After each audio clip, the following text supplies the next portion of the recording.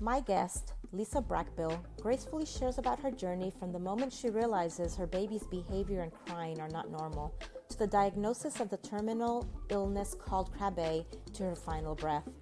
Although we do discuss the passing of Victoria in a beautiful manner, this episode may be a trigger for some or not appropriate for younger children. Please use your discretion. Welcome. Hello. Thanks so much for coming on. Of course. And talking about your journey. I was just thinking of, I actually have a fleece jacket on and I'm a little warm. So spring must be trying to show up. Maybe. Finally. We won't say it too loud just in case it gets mad and leaves again. Exactly. Oh my goodness. Oh, so how are you doing today? Doing pretty well. How are you? Yeah, I'm doing good. I know you have little baby boy twins around the horizon. Yes, 12 days till that adventure starts. Now, will they induce you, or is that your due date? We're having a C-section at 36 weeks. Okay, so and, yeah. Gotcha.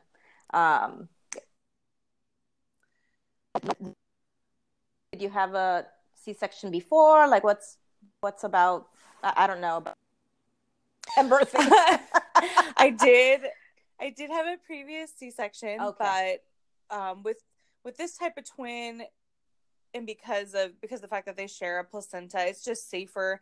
And baby B will not stay head down anyway. Like, even today during the ultrasound, he flipped around. So they can't guarantee that he's going to stay in position. So I said, that's fine. Let's just schedule this, get them out safely, and call it a day. Gotcha.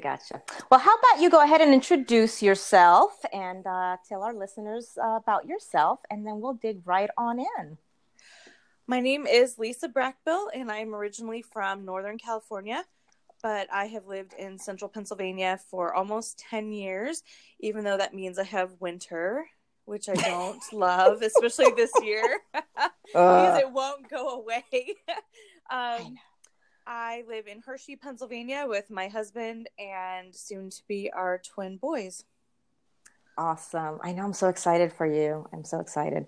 So I wanted you to come on. I just like having your average, normal heroes, people doing life. And, I know a bit about your story and about your daughter, Tori. And I just be honored for you to share your journey from the time that, you found out something wasn't quite right. And sure. I'll just ask questions, make comments along the way. You are free to share as much or as little as you want. But I figure since you did write a book, that, there's a whole lot of things that we probably wouldn't, broach or a subject. So your book is Even So Joy, right? Yes. Excellent. So if anybody's interested later in reading the book, please do so. She shares candidly about the journey you guys are going to hear about. So let's go back. How many years? 3? Yeah. 4. 4 years since she was born. Okay. Go ahead. Take it away. So, like any first-time parents, we were just overjoyed when our Victoria or Tori was born. Mm-hmm. And she seemed to be totally healthy and happy and just like the perfect little baby. And then when she turned 5 months old, which was January 2015, it was like a switch flipped and she became an entirely different baby in pretty much the matter of days. And it took us What did you start noticing at that point?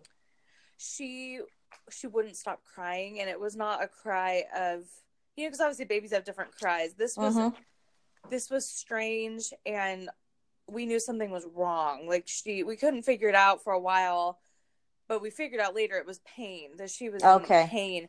But she stopped smiling, talking, playing with her toys, laughing. Well, even though we now realize she never actually really laughed anyway, but everything that a typical 5-month-old is doing, she stopped doing.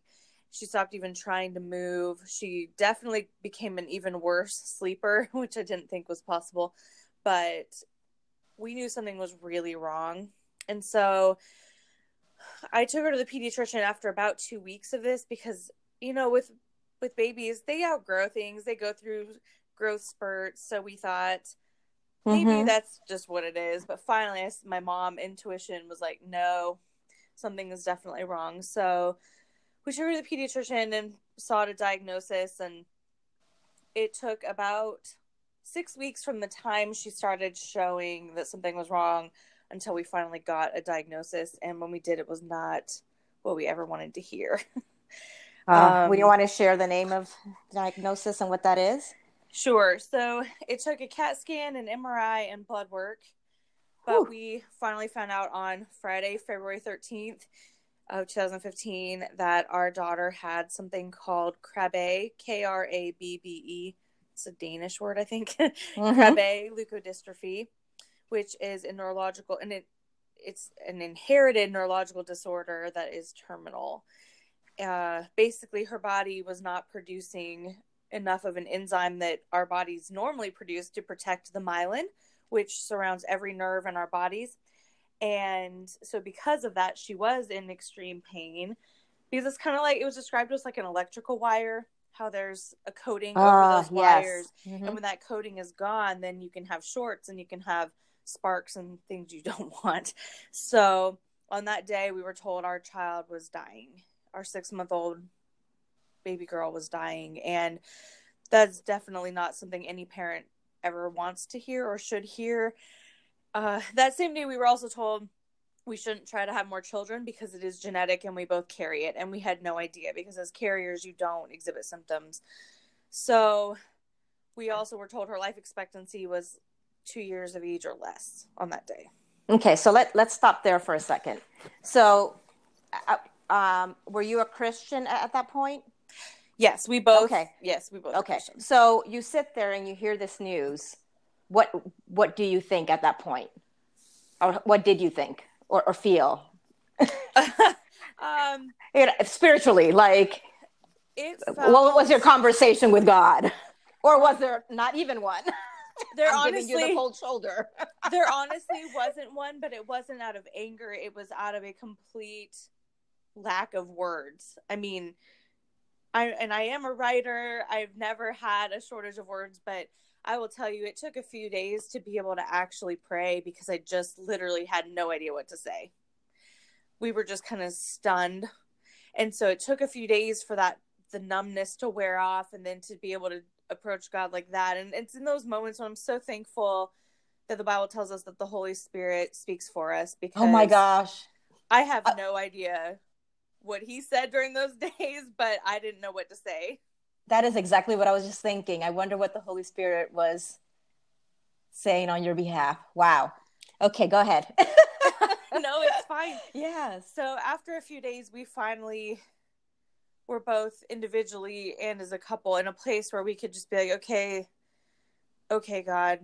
I mean, we definitely were still grieving. Like, that's when it hit us the hardest, was diagnosis day. And I'd say a month following, just trying to accept this new normal, at the same time having new medical equipment entering our house and all those other realities that didn't really give us a lot of time to just be able to sit and ponder things.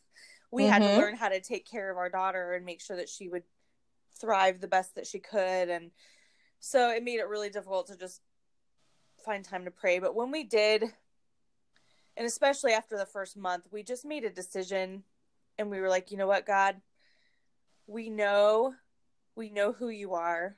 We know your character. We know that you stick to your promises, and we know that you love us. And so somehow, in the midst of all of this, we are going to trust that you are still good, and that this is going to be okay. And no matter what it looks like, the song "It Is Well with Our Soul" is also the inspiration for the title of our book, my book. Because we said, even so, like, even if you do not heal her and you take her from us, even so, it's going to be well. And we didn't know, obviously, at that point, what that was going to look like or how that was going to play out. But we just made that decision that we would choose joy and love and choose to believe the foundation of faith that we had both built our lives on. So I'm here thinking, what was there, because I don't want to assume your feelings, was there a roller coaster of hope of, okay, you're yes, you're going to cure her. I believe this, because I know as Christians sometimes we just declare things, right? And hopes, and then we do say, well, I guess maybe some people do. I know that when I pray with hope, I do throw in there, but your will, right? Right. Ultimately. So was there oh my gosh, no, she is going to pass. This is the reality. No, you can't cure her. Like, was there a dynamic of just that up and down, or were you steady? Like, what were you feeling and processing through that? At the beginning, I think we definitely were more in the camp of, okay, you're allowing this for a reason, so it must be so that you can heal her and people are going to see it all over the world, because she by then already had a pretty big following.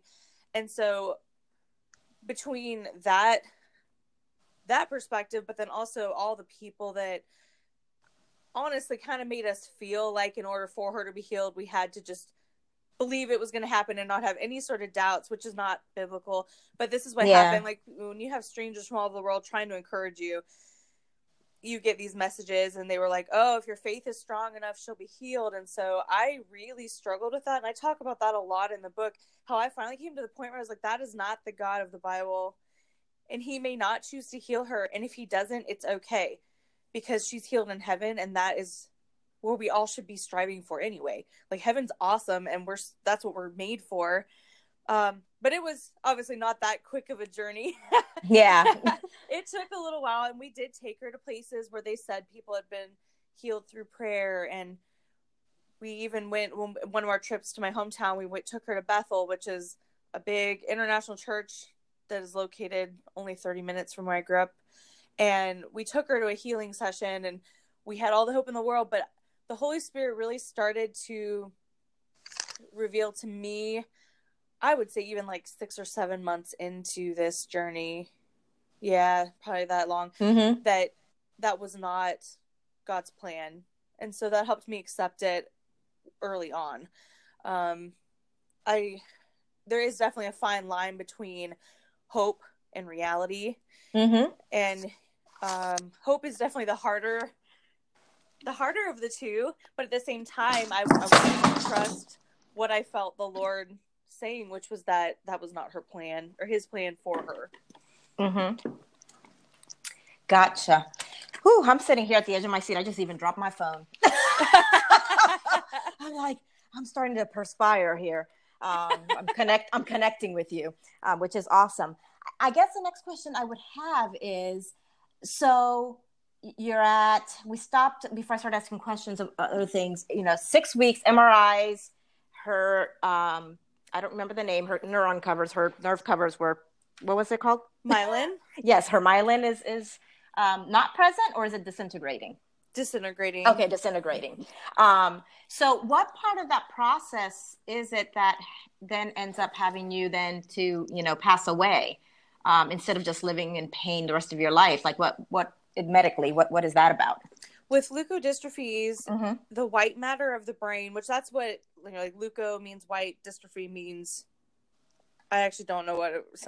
Well, I know, dystrophy, yes. I don't know what the technical definition is. So the white matter of your brain is important. There's white and gray matter. And if you could see her MRIs, you could see it just disappearing. And when that happens, the brain obviously loses function. Eventually the brain stem loses all function, which your brain stem regulates your temperature. It's what controls your involuntary actions like breathing. All those different things that are vital to your survival are controlled obviously by the brain, but by these specific parts. And so as the disease progresses, your brain just literally loses the ability to keep your body going. Okay, so that would explain why she started going backward then, right? Right. Would that be an accurate assessment? Exactly. Okay, so then you start getting machines in and you start learning how to take care of her. Like, what was that process like? I fought it so hard, not like actually out loud fighting it with the doctors, but with every every new thing that came in, and it started with a feeding tube and a feeding pump and a very rigid schedule, meds, all these things. And I remember feeling so intimidated by it all, but also just because it's not how it's supposed to be. I felt like every part of me was just fighting against it internally, but I knew I had to do it for Tori's sake. But especially once the respiratory care equipment came in, I was supposed to use all these machines to help her every day. And oh my goodness, her schedule, I saw it recently when I was glancing through my book, because I detailed the schedule out at one point, and it made me feel exhausted because I was her caretaker when Brennan was at work. And it was just crazy, the amount of things that I had to do just to make sure that our daughter was comfortable and that her body was functioning the best that it could. So as all that was happening, that was, I think, the hardest part, because like I said, none of this is how it's supposed to be. You're not supposed to have a child, have a baby, and then 6 months later find out, oh, actually, she's going to die and it's going to be terrible and you're going to have to watch have all these things into your home. She eventually was even on oxygen for about the last 4 months of her life. Mm-hmm. So then that brought in more equipment, more tools. Yeah. It was not fun. As a person, I mean, because, so you're a mom, but you're a wife, you're a friend, you're a daughter, maybe niece, whatever, you had a life outside of just, not just of being a mom. How did that affect you going from, having a 5-month-old, and imagine starting little play dates or going to the park and meeting new moms or whatever we do at 5 months, depending on who you are. And the next thing you know, your daughter needs all this care. You're probably, did you have to stay home with her? She didn't go out. Did you go out much with her? I know you took her on trips, so that's not accurate. But anyway, you can tell me, because now I'm thinking back through the years. I'm like, oh, wait, she had pictures of her going places. Yeah. So I do remember that. But, it obviously changed. Share with us how your life changed as a human. Yes. Well, as a human, it definitely took some letting go of anything possibly selfish, because I didn't have a choice. I had to become even more selfless than any mother already is because of her needs. And at the beginning it was pretty easy because it was just the feeding pump that had to come with us, and we could kind of schedule our days around her feedings. But as an introvert, I really didn't mind not having to leave the house that often. We were very fortunate to have all of her therapies happen at our house because of early intervention. So people came to me. So I didn't have to worry about packing up the van and driving her, which was good because eventually she lost her ability to swallow, and that meant we really couldn't even drive her anywhere with just one person, because somebody had to be back there in the back to suction any saliva out of her throat. And so we did the best that we could. We had several people that came over anytime I needed even just I could call and say, can you please just come so I can shower? Brennan made sure that he only worked 4 days a week, which is all he's required to work. So that on that 5th day, he could not only help me, but we could go have adventures. And so we did have an extensive bucket list with her of 50 things that we completed. And that was great. So that made me feel human, because even though we don't know what she got out of all those experiences, we at least were able to build memories. And that was really good for us, not only individually, but as a couple. Oh, that's awesome. Do you want to talk a little bit about, I don't remember the purpose, because I mean, I've internet known you and met you and whatnot for a couple of years. So I know a bit of your story or whatnot, but I remember following, from the outside and pictures. And did you have a bucket list of places to go or do things that you would have done if she, would have lived to adulthood, or was there something like that? Or am I totally out there? Yes. No, we did have a bucket list. Okay. Yeah. So obviously, if she were healthy and still here, we would not have had. But several of the other Krabbe families had created bucket lists for their children. And so we decided that was a great thing to do, because not only did it give us opportunities to make memories, but it helped us to feel like normal parents, normal people doing things with their children. And so we always tried to do things that we knew would stimulate her in some way. But as I said, it's really hard to know what she got out of all of them because you just don't know. Neurologically, we know she never went blind or deaf, but we know that the brain was having problems like processing that information. So regardless, we knew we had to do that and to choose to live with her because that's what she deserved. She deserved the best life we could give her in her 20 months instead of just sitting at home all the time moping, because that's not what life should be about. Yeah. So, as she's getting older, she's getting sicker, right? Right.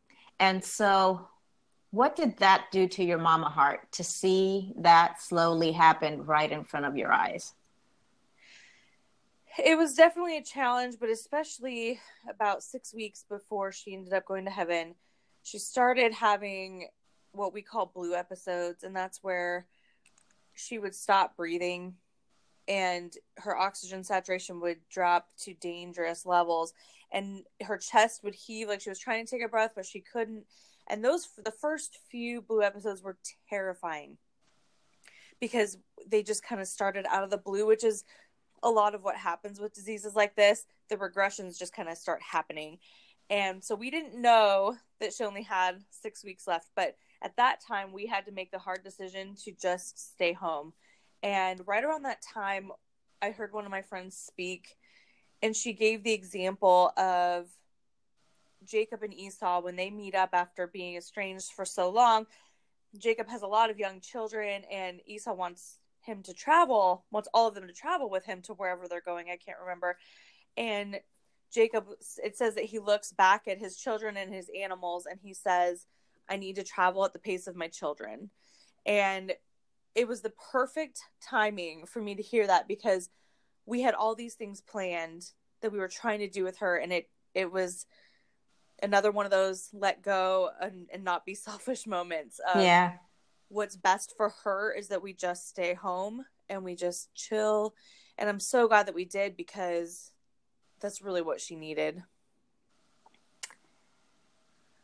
Oh, so were there any, this is what I'm wondering, and I guess I'm wondering for myself, in a situation like that, I imagine that I would run the gamut of emotions from faith to just plain bitterness and anger. And probably a lot more of that than the other. But I'm thinking, and okay, so let me preface this. I'm going to ask you this question. And if you do not want to answer it, I think it's appropriate, you feel free to say, I pass, and we'll talk about something else. Wow, okay. Yes. So my question is, did you ever feel like or think, God, please take her sooner?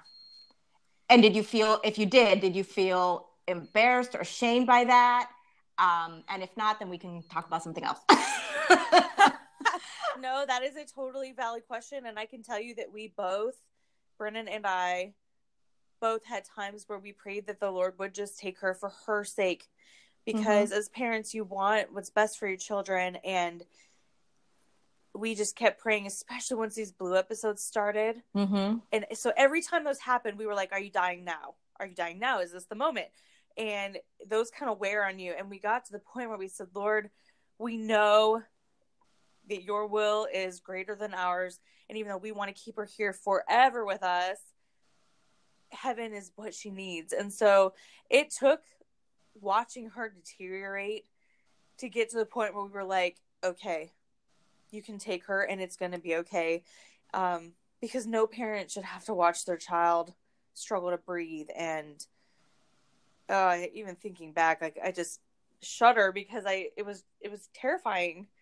And so those moments, I know now God allowed to get us to the point that when he did decide, okay, it is her time, we were okay because we knew that she was no longer struggling because, yeah, that's just, Yeah. It's not good. Well, I was thinking, as you were speaking, because I can imagine somebody feeling probably shame or embarrassment that they would wish that. And, what would you tell a parent if they are in this situation or have been and are feeling guilty or ashamed of wishing that it all ends? I would say that, it all would depend on where your heart was about it. But for us, it was complete selflessness because we didn't want her to suffer anymore. And we knew that death was inevitable. It is for all of us, but especially for her. Like I said, the Lord had revealed that he did not intend to heal her on earth, and that was okay. So when we knew that and accepted that, then it was like, okay, well then don't delay this because we want her to be happy and healthy and running around and doing whatever she's doing in heaven now, instead of sitting here struggling, barely existing.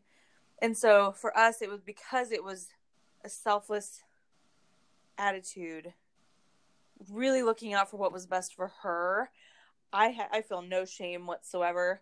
And I know that there are a lot of parents who are in our situation who they just long for their kids to just stay forever.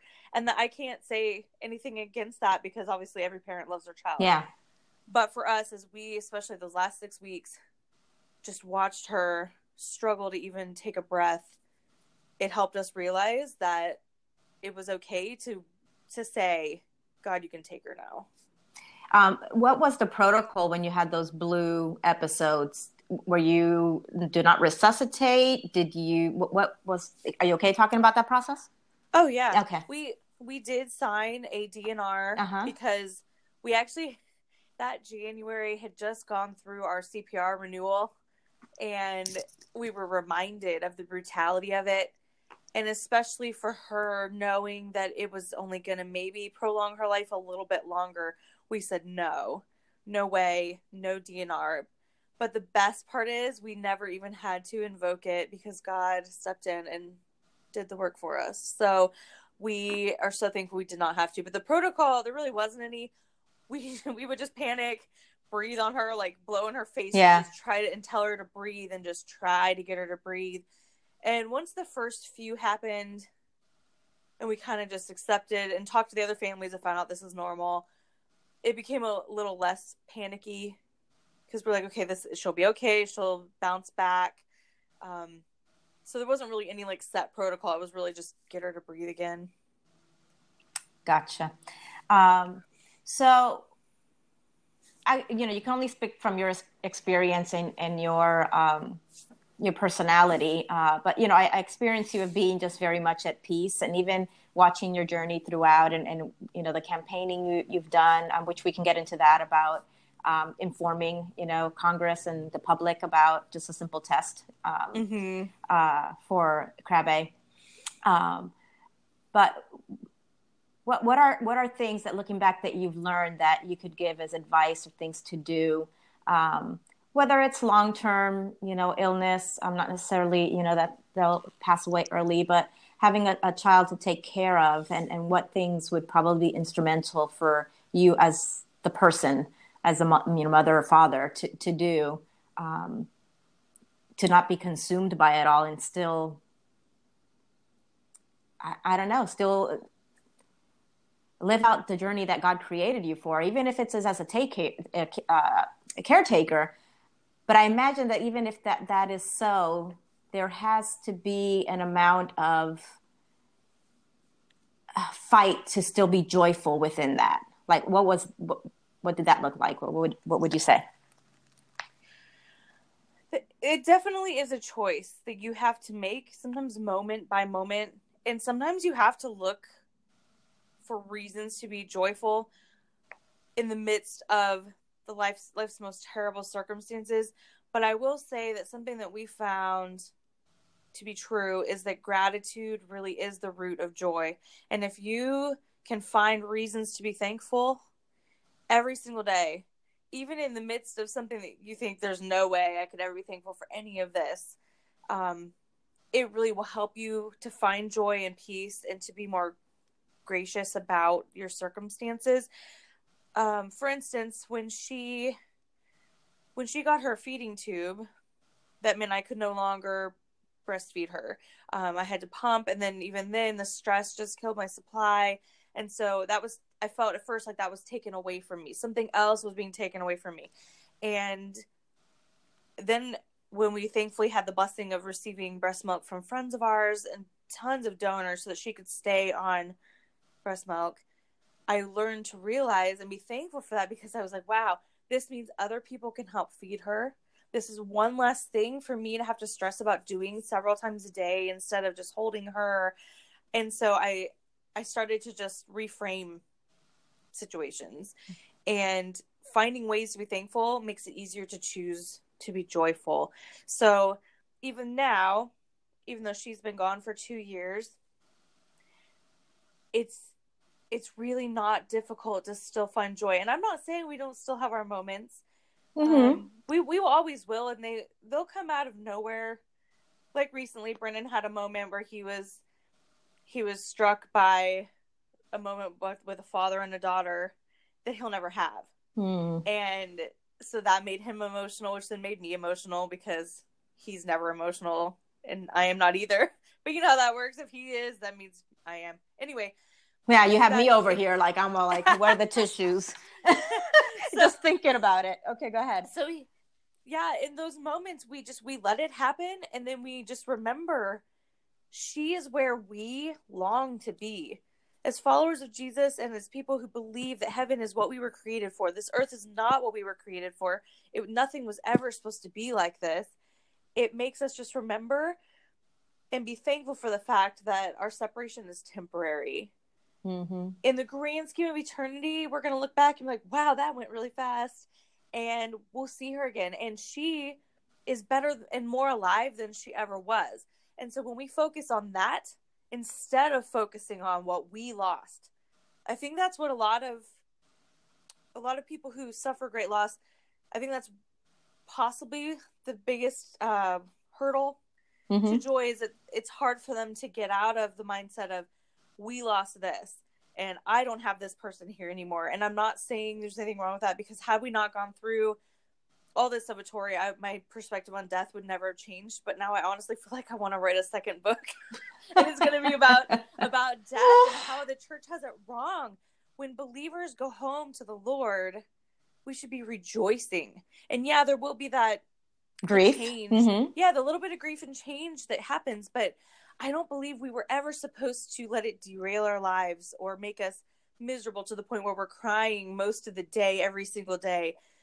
Because if you look at what the Bible says, sorry, this is my little soapbox. I'll try not to get on it. But you have one foot on it.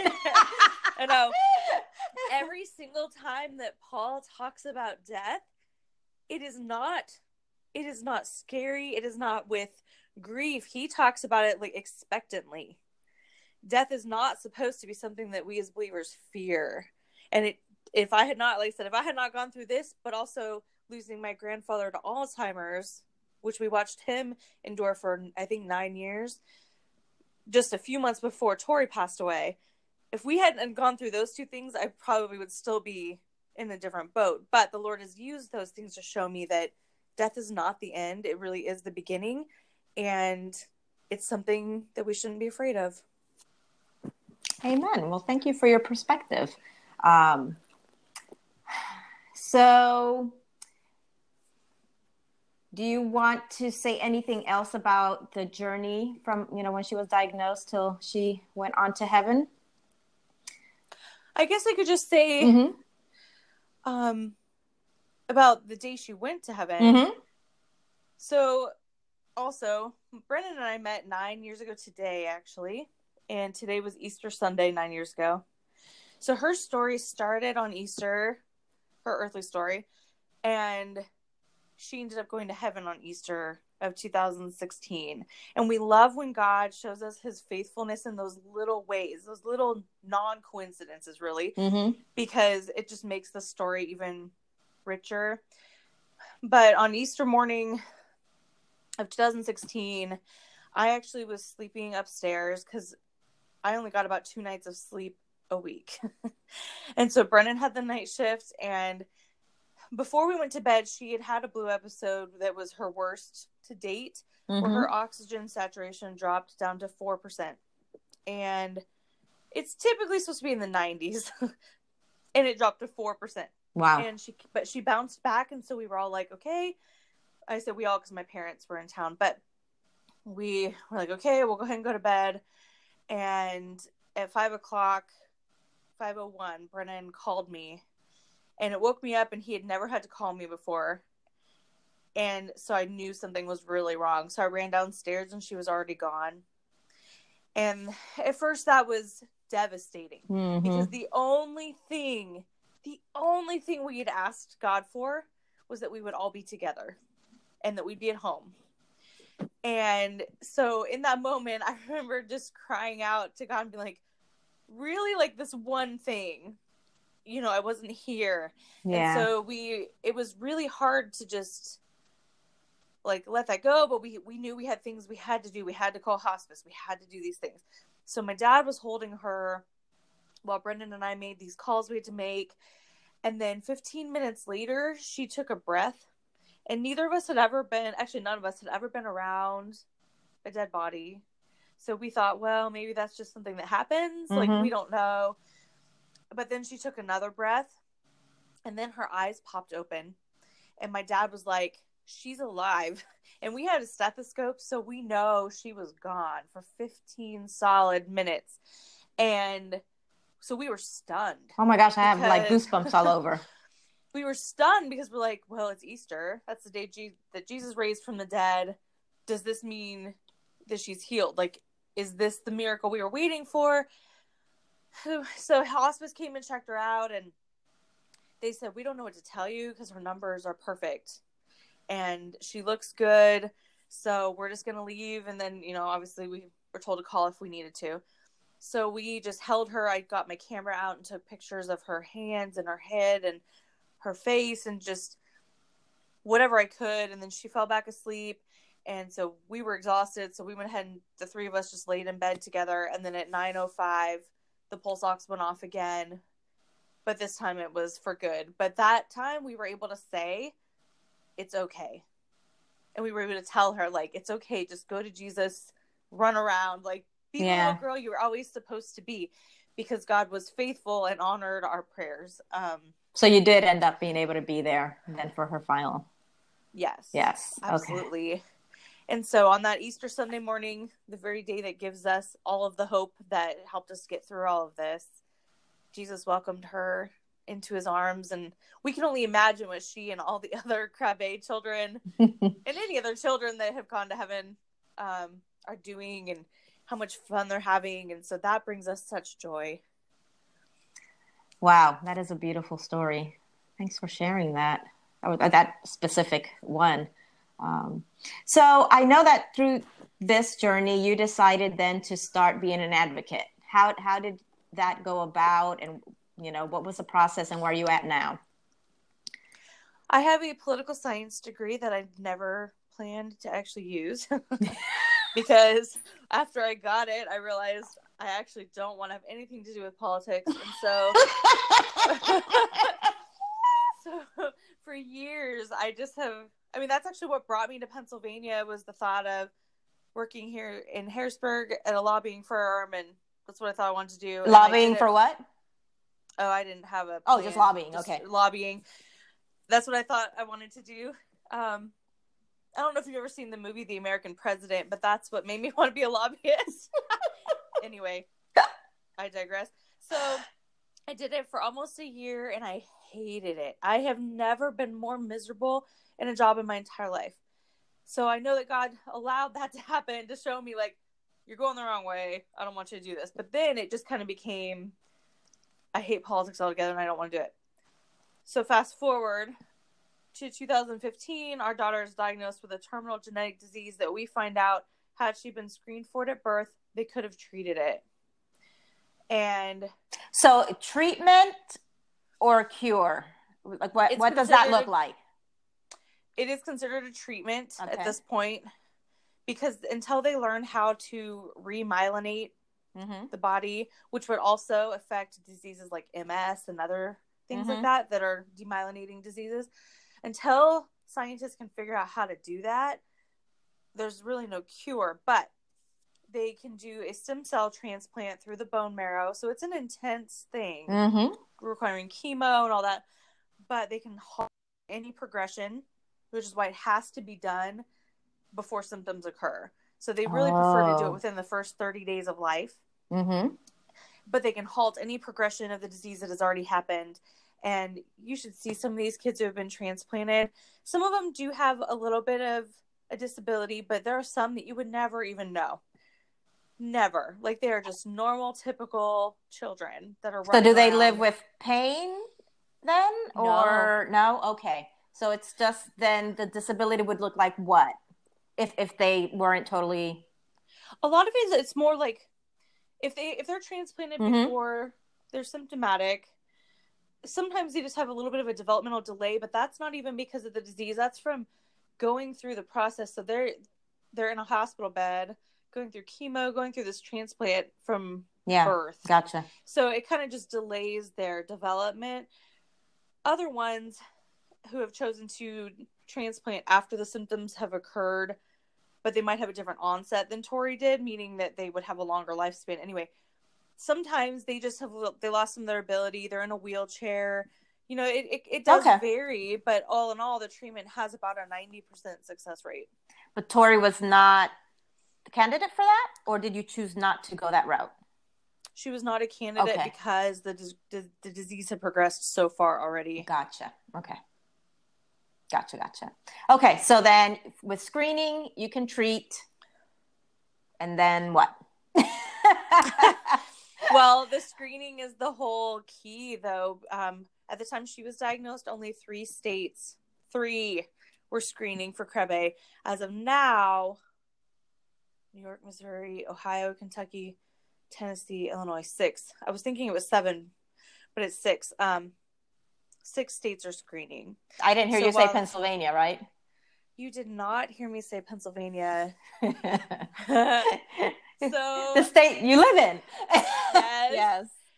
In 2014, a law was passed and signed into law. It was supposed to take effect that December, that would make screening for Krabbe mandatory in Pennsylvania.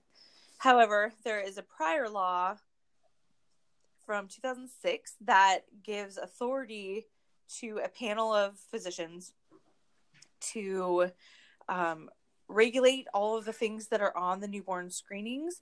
And so everything everything has to go through this panel. Until the last year or so, I would say I didn't really respect the panel because I didn't understand. I was like, well, this is law, political scientist here. I'm like, it's law. You should be doing it. However, there's a lot of ethics that go into these decisions, and obviously medical decisions in general, or medical information in general. So as I've sat at these quarterly meetings for the last 2 years, I have heard them discuss different diseases in addition to Krabbe, heard them talk about the reasons why they don't think that they should be on the newborn screening. And typically that's if there's no treatment at all available, because they're like, what are the ethics of that? Telling parents that their child has something, but we can't do anything about it. So all that to say, that's why the law hasn't yet been implemented, but May 3rd is the next meeting, and I will be there, even if the newborn twins have to come with Brennan and I. We will be there because Krabbe is on the agenda. In the last 6 months, there has been a lot of published research about the treatment, about the disease, and that's what we'd been waiting for. They kept telling me, well, nothing's been published. And so, amazingly enough, everything that's been published is what I was telling them. But because I'm not a doctor, it doesn't matter. Oh, well, of course not. You should have studied medicine instead of political science. Right? Yeah. So I'm very, very hopeful that this meeting is going to be very productive, and I'm hoping that they will decide to vote and say, okay, we're ready to move Krabbe from the secondary panel to the mandatory panel, because right now in Pennsylvania, only one hospital in the entire state is screening every child for Krabbe, and that happens to be Hershey Medical Center right here, 5 minutes from our house where our babies will be born. So every other hospital, you have to ask for it to happen. Like the mom has to ask, which means you have to know about it. Yeah, exactly. And even then, a lot of the hospitals are telling these new moms, we don't know what you're talking about. Or they say, oh, well, it's on the state list, so we screen for it, which is also not true because Pennsylvania does not screen equally. Really long story short, basically every hospital chooses what they screen for in this state, except for the 9 or 10 that are mandatory. Yeah. The other 26 or 27, each hospital chooses from because they have to absorb the cost. So that means that in this state, your zip code determines your life or death if you're born with one of these diseases. Mm-hmm. So that is not acceptable.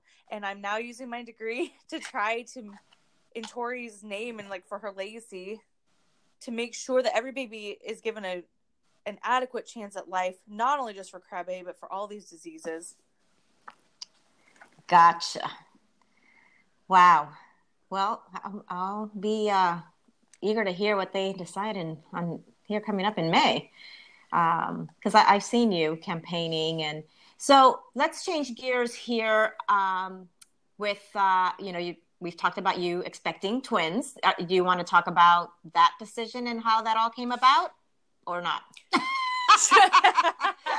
I want to be respectful of your life and privacy. Otherwise, I'm shameless about all this.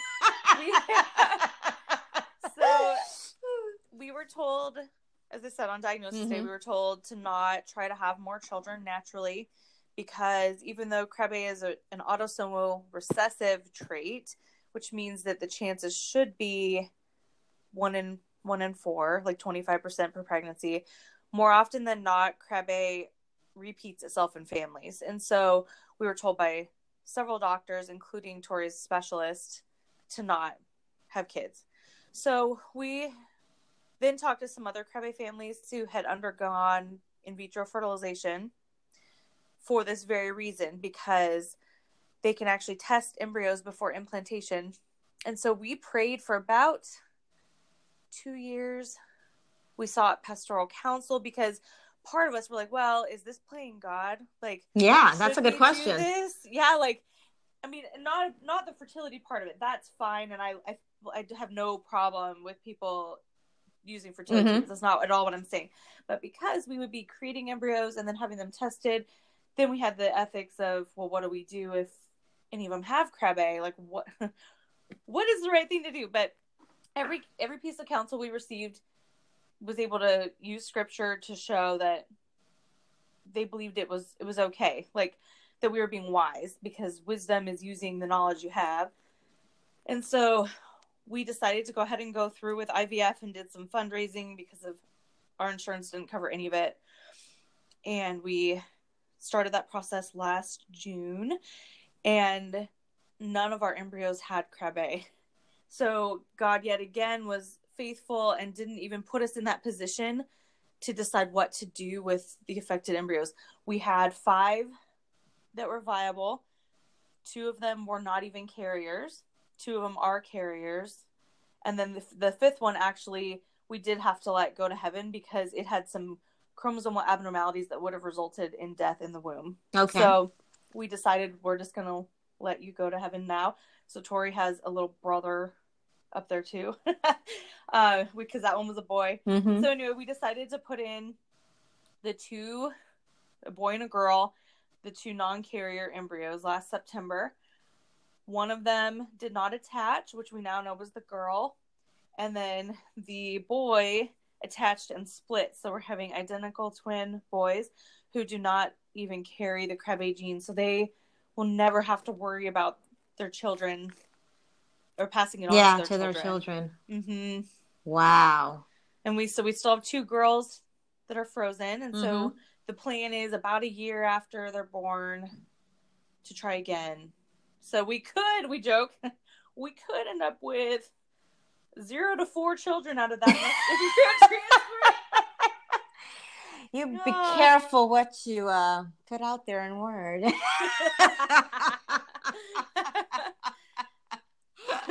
But yeah, through every step of the way, God really has been faithful. And it would be so easy to just say, oh, he took our daughter, so he's terrible and there's no reason to follow him. But we truly believe his word, And we believe the foundation of faith that we have built throughout our lives and the ways we've seen him work, the things we've felt him say to us.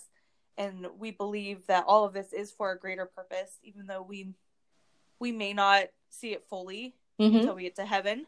But all in all, he is still good. And we just love seeing him in these little ways, even like with these embryos.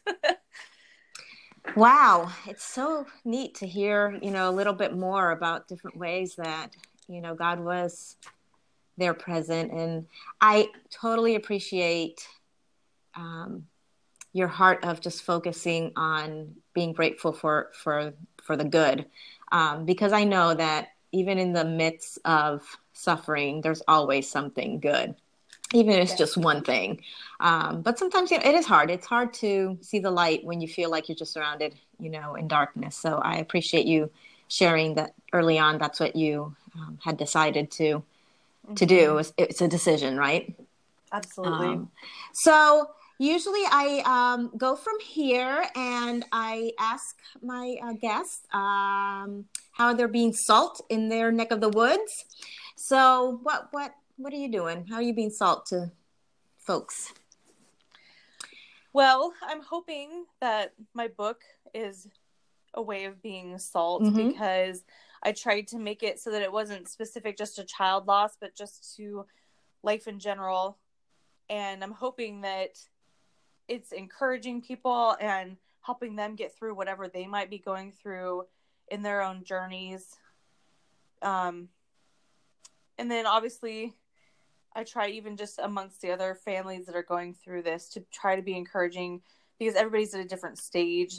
Even just yesterday, I was talking through Facebook, a Krebe mom whose daughter is still with her, and she's struggling with a lot of the things that we struggle with early on. And so I'm trying to gently, which, it's hard sometimes because I want to just be like, do this, yeah. But I'm trying to just gently encourage her and remind her that there is joy to be found.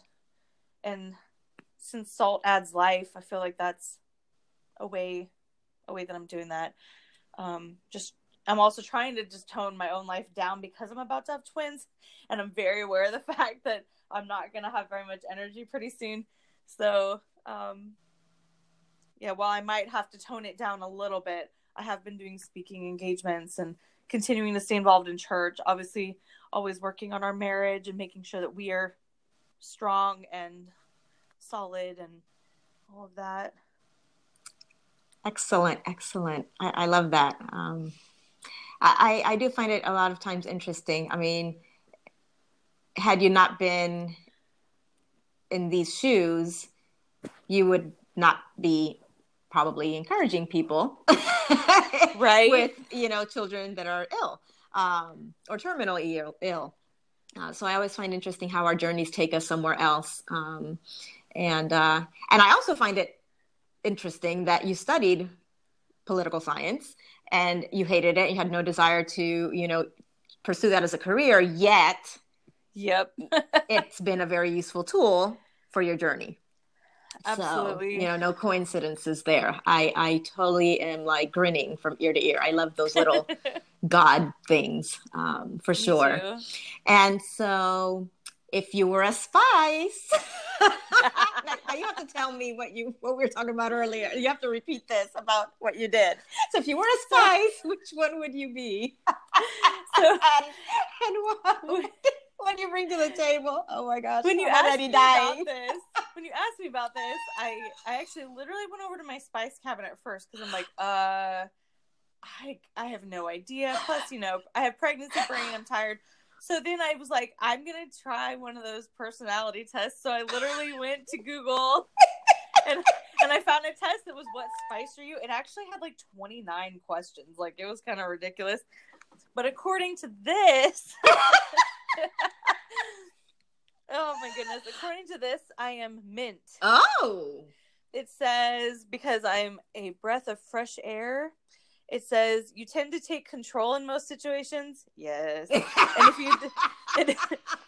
And if you don't take care, others may see you as taking over. There's a youthful energy about you. And then it says, which I thought you will appreciate too, your favorite season is likely to be spring. And I just laughed because spring is still not here. It's so elusive. In Pennsylvania.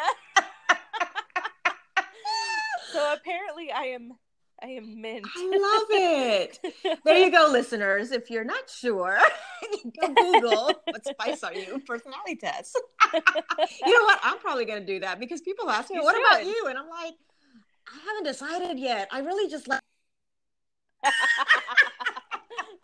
But what makes fat taste good? That's the spice. But I have committed that by the time I have the next episode, well, actually I have a few recorded, but the next I record, I will have an answer. So that'll be my homework here within the next couple days so that, and then I will share with everybody what spice I am. Oh my goodness, that's hysterical. I love it. Mint, refreshing, but you can be pungent and direct. You know what? I see that. I can totally see that in you. That's perfect. So it was correct. I like the take control part because it's definitely true. Oh my gosh. Well, thank you so much, Lisa, for coming on and sharing such a tender and personal story. And thank you for, becoming then a champion for others and loving them well through this season. And I wish you the best with your new boys. Thank you. And I'll probably drive up and see you. But I don't visit newborns. I have a policy. You never know when you're carrying germs. So I try to go visit people when they're older. Well, we appreciate it. Yes, I have that policy. You know what? My oldest, when he was born, he got sick very young. And he ended up with a nebulizer. And it was just horrible. Oh, and, and I don't remember anybody specific coming to visit. Maybe I was just, around. I was young, whatever, taking him everywhere. The point is that he got sick young, and it was a hard time. So now, unless it's a really close friend that, if everybody took that policy, then nobody would have any help. So if it's a really, really close friend, BFF, then I'm just like, yeah, I'll come and I'll help you, whatever. But, more acquaintances, whatnot. If I'm not needed, I'll visit you when they're older. Not a bad policy. Yes. So I try to give back in that way. So there's me being a little bit of a salt there. Yeah. But yes, hopefully I'll see you around and get to meet your babies. And I wish you the best with the sale of your book as well along the way. And May 3rd, you said? Yes, May 3rd. Yes. So anybody of you listening, you know what? I think this may actually, I'm not sure when this will be aired. Maybe it'll be before that, but if it's afterward, then hopefully, we can share an update. But if not, I wish you the best on May 3rd. Thank you. Thank you so much. All right. Bye. Bye. Wow. I don't know about you, but gratitude is not always my first response to heartache. And I love how Lisa just taught me to focus more on the light, especially in the darkness. If you were left wanting to know more, purchase her book, Even So Joy. The link is in the show notes. Did you like today's episode? Hook a sister up. Share it with your friends. Rate, review, follow. Do all the things. Until the next one.